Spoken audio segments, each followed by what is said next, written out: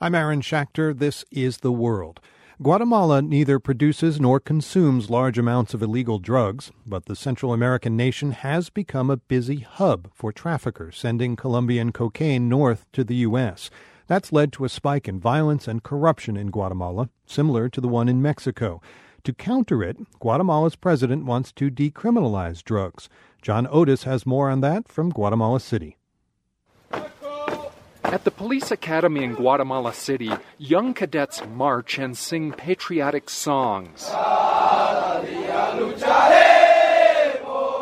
Many of these trainees will go on to serve in Guatemala's anti-drug police force. The force has its hands full.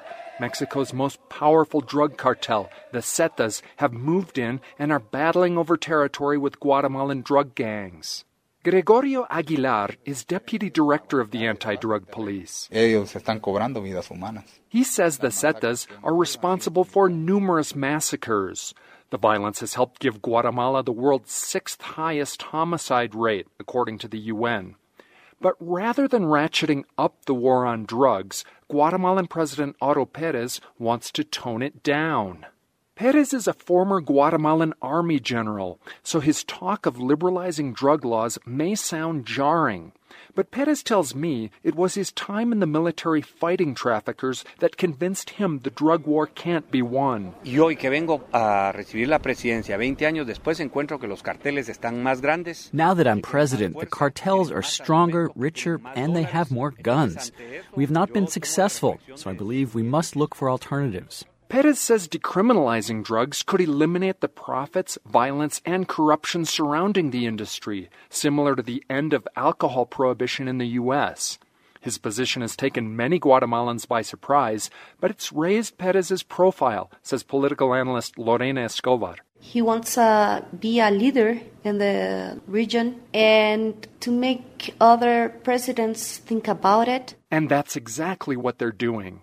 In Uruguay, where smoking marijuana is already legal, the government last month announced that it plans to begin selling the drug as a way to undermine street dealers.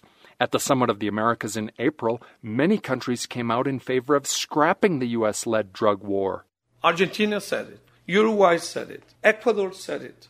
Colombia said it. Venezuela said it. Costa Rica said it. Okay? That's Fernando Carrera, Guatemala's planning secretary. He's in charge of studying alternative drug policies. His first decision was to reject Mexico's military offensive against the cartels, which has produced massive bloodshed and little progress. Yet U.S. officials urged Guatemala to follow Mexico's example. So they came to Guatemala saying, but see, Mexico, they're doing great.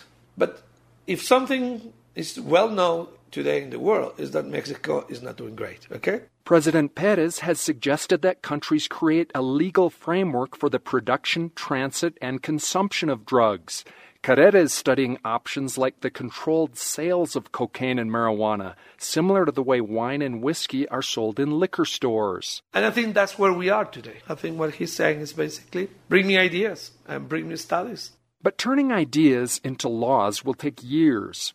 Like most nations, Guatemala signed a 1961 UN treaty outlawing heroin, cocaine, and marijuana. Until that treaty is modified, countries are stuck with a legal framework demanding they take a hard line. So, even in reform-minded nations like Guatemala, a limited version of the drug war grinds on. Agents register bales of marijuana and blocks of cocaine. The drugs will then be hauled away and burned.